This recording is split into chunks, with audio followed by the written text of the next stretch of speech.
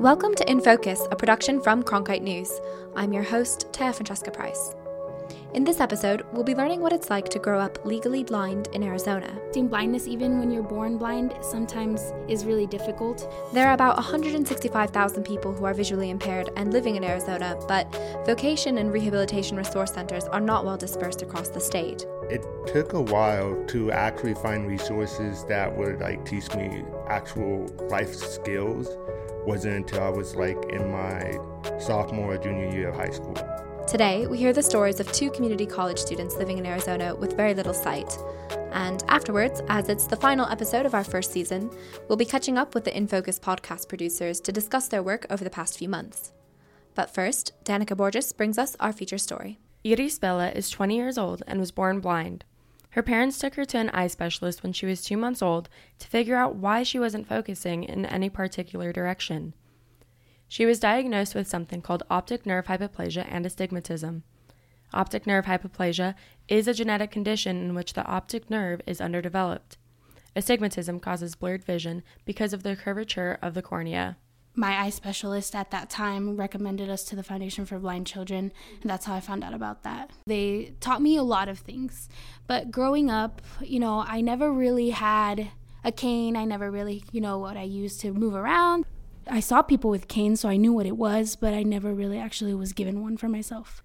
Her preschool and elementary school didn't teach her how to read Braille. It just kind of was a struggle growing up without that stuff because I would have to use 40-sized print, which would be a lot of volumes of books. It wasn't until high school when she truly started learning how to manage her disability. A study done in 2006 by the American Printing House for the Blind showed that only 10% of people who are blind can read Braille. Then when I started getting into high school, I wanted to, get those services that would help me get a cane or learn how to read Braille and just become more independent. They help you with kind of accommodations, so they did introduce me to some things, but I didn't get to learn everything that I wanted to because I would only see that person for once a month. She told me about RSA, which is vocational rehabilitation services that Arizona has. SAVI, the Southern Arizona Association for the Visually Impaired, is the resource center Hiris found best met her needs. They offer a summer program for students who have completed their first year of high school, but Hiris didn't hear of it until her junior year. I had a full ride to Arizona State University, but I gave it up because throughout my life, like I said before, I didn't have Braille. I didn't have all those things, so I knew that it would be difficult for me to, be successful in school without those resources, so I decided to stay. They taught me how to use Zoom Text, which is a magnifier program in the computers, color contrast, you can do all that. It reads to you. I learned RT, which is kind of rehab training. It's independent living skills, so how to cook, how to sew. Also mobility, which they taught me how to cross the street. Hiris' experience is not uncommon. 19-year-old Elijah Harris is another student at Pima Community College who is blind and struggled with school growing up. I went to a public school. I had a lot of issues going there because they threw me into a special education class because I was blind. They thought I wasn't able to read anything that they provided because I couldn't read it because of the sight. They didn't really understand my blindness. They just assumed that I couldn't read at all. In high school, Elijah had a VI, which is an aid for the visually impaired. His VI told him about SAVI and decided to check it out for himself. Mobility instructors at SAVI gave Elijah and Hiris white canes, and they both say using the cane has changed how they view themselves. He recommended that I used it because he saw that I was bumping into walls all the time and just not noticing stuff in front of me. And when I started using the cane, I noticed that it really did help because I was no longer running into walls or bumping into people. And it saves me the embarrassment of doing that. It's just kind of a thing that I kind of had to adapt to or just, be okay with. To be able to be I am a blind person and I do use a cane, I do use Braille. And in high school, it was just kind of the high school thing where you don't want to stand out because people will look at you differently. And it always will happen, even if you have your cane or not. Elijah and Hiris are both attending Pima Community College with plans to eventually obtain their master's degrees. My education is really important. So I'm studying to be a special education teacher and then later on being a teacher for the visually impaired. They've kind of like opened doors to like being able to reach my full potential with my education and know that I can, I'm a blind student, but I could do the same work that everybody else can do and just, succeed like everybody else. Most colleges have a disability resource center. Some colleges even provide transportation to and from classes for students and faculty. O and M refers to orientation and mobility. Both students have an O and M instructor available when they ask for help getting around. I know that the U of A does. They have kind of like a shuttle kind of thing that takes you to your classes. But, I just really don't want to rely on, taking the shuttle everywhere. So that's why I asked for O&M time, so with my mobility instructor, and I learned where everything is on campus, so really for me there's no reason to take it because I know how to get to my classes. I asked Hiris and Elijah what they think could be done to help the blind community. I think educating other people about blindness is really important, and that's something that we're working on as a blind community, and also being a teacher for the visually impaired. I think it's being with the blind community and educating, just, being able to teach younger blind students. They are equal to their peers, no matter what people say. So that's what I would focus on, just the communication, in public school about vendors that help the blind community. It's just about, educating people and telling them what blindness is really about, how you can do everything everybody else can do. And it's not blindness what defines you. Throughout the first season of In Focus, we've heard from young Arizonans and the health issues that they faced. With autism and with other sensory processing issues, it's sometimes you don't really know where your body is in space, especially when the anxiety gets up there.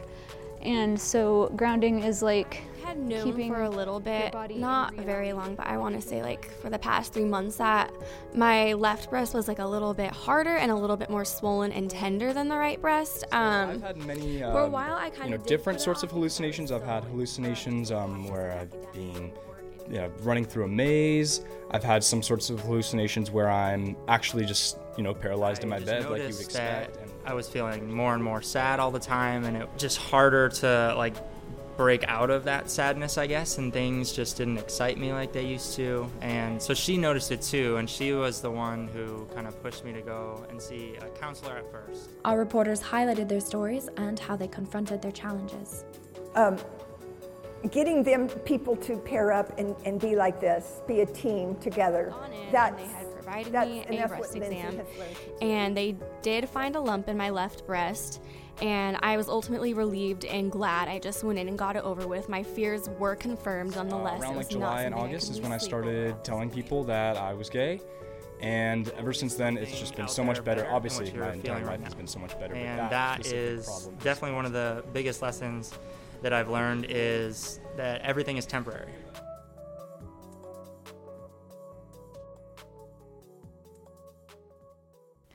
I am now joined by the podcast team: Ben Flores. Hey, Taya. Frida De Naples. Hi, Taya. Brooke Ramos. Hey, Taya. And Danica Borges. Thanks for having us. So first of all, congratulations on your work this past season. I'm curious, what were your highlights of the season? Frida, do you want to kick it off? So I would say the highlight for me was definitely just being able to be a part of this first podcast for Cronkite News.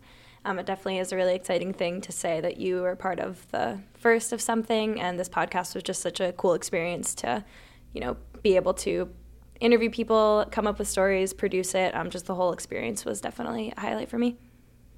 I definitely agree with that. It was really cool to be part of, like she said, the first of something.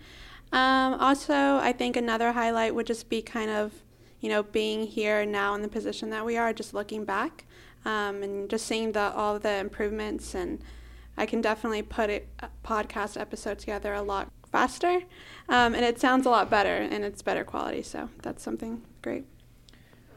Yeah, it feels pretty cool to be a Cronkite News podcast pioneer.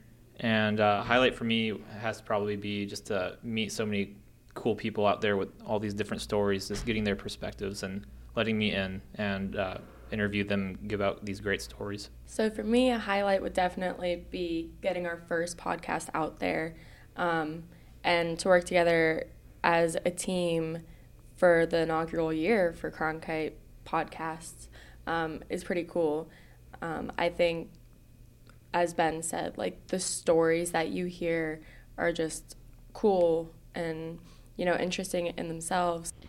And so I'm wondering if you guys have done any radio work or audio work in the past, and I guess if not, which stories then did you find the most challenging, or what was the biggest hurdle in reporting in this manner? So in the past, I had really only done print. I'd experimented a bit with audio, but I hadn't ever done anything like as substantial as a podcast, so this was pretty new for me. The biggest challenge, I guess, aside from learning how to do a podcast, had to be my Planned Parenthood story, just because you kind of have to make sure that you're being really unbiased and covering all aspects of it and relying more on statistics and facts and figures over like someone's personal story. So when I had interviewed Amanda in that story and she was telling me about her experience, I had to remember to go back and double check everything she was saying and get other perspectives and just make sure the reporting was really thorough with that one. Well, first off, I'm print as well, so I don't really have an extensive background in audio. I did radio for a little while, but I think the most challenging part was my second episode, just because it was about homeless pregnant women, so super specific, unique community of people. So I think it was really just a little bit challenging to find, the resources that are available to them, but then also just find somebody who wanted to be a part of the story. Well, I worked at a radio station, but I only wrote on the website. I didn't have any radio experience at all. So this podcast experience is my first ever glimpse at the radio broadcast world. And but yeah, I've really enjoyed it. And I've got a great new perspective on this side of production and journalism. I've been a part of radio before, so the production is in my mind, but I didn't have as much experience with it as I have gotten through Cronkite podcasts. A challenge for me this season was definitely trying to find sources, as Brooke said, that were willing to share their story. And I mean, by the sound of it, you guys had so many different stories and, some quite serious topics. So I'm wondering, what was it that you're going to take away now? What did you learn that maybe surprised you, that you weren't expecting to come across?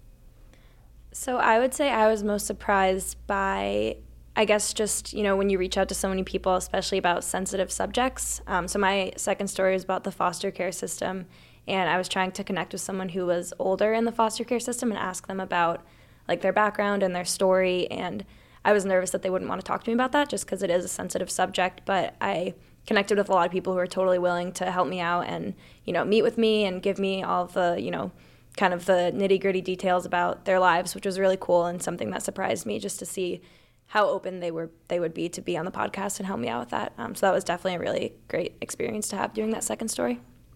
I think I definitely agree with Freesia. I was a little bit surprised about my central character in my second episode, just because she was homeless, pregnant, and she did have a methamphetamine addiction. So I was definitely surprised at how open and willing she was to, share the details, even though, they weren't all, great. For my first story, I originally planned to do a story about veterans with PTSD and service dogs, but it just kind of played out that it ended up being autism and service dogs.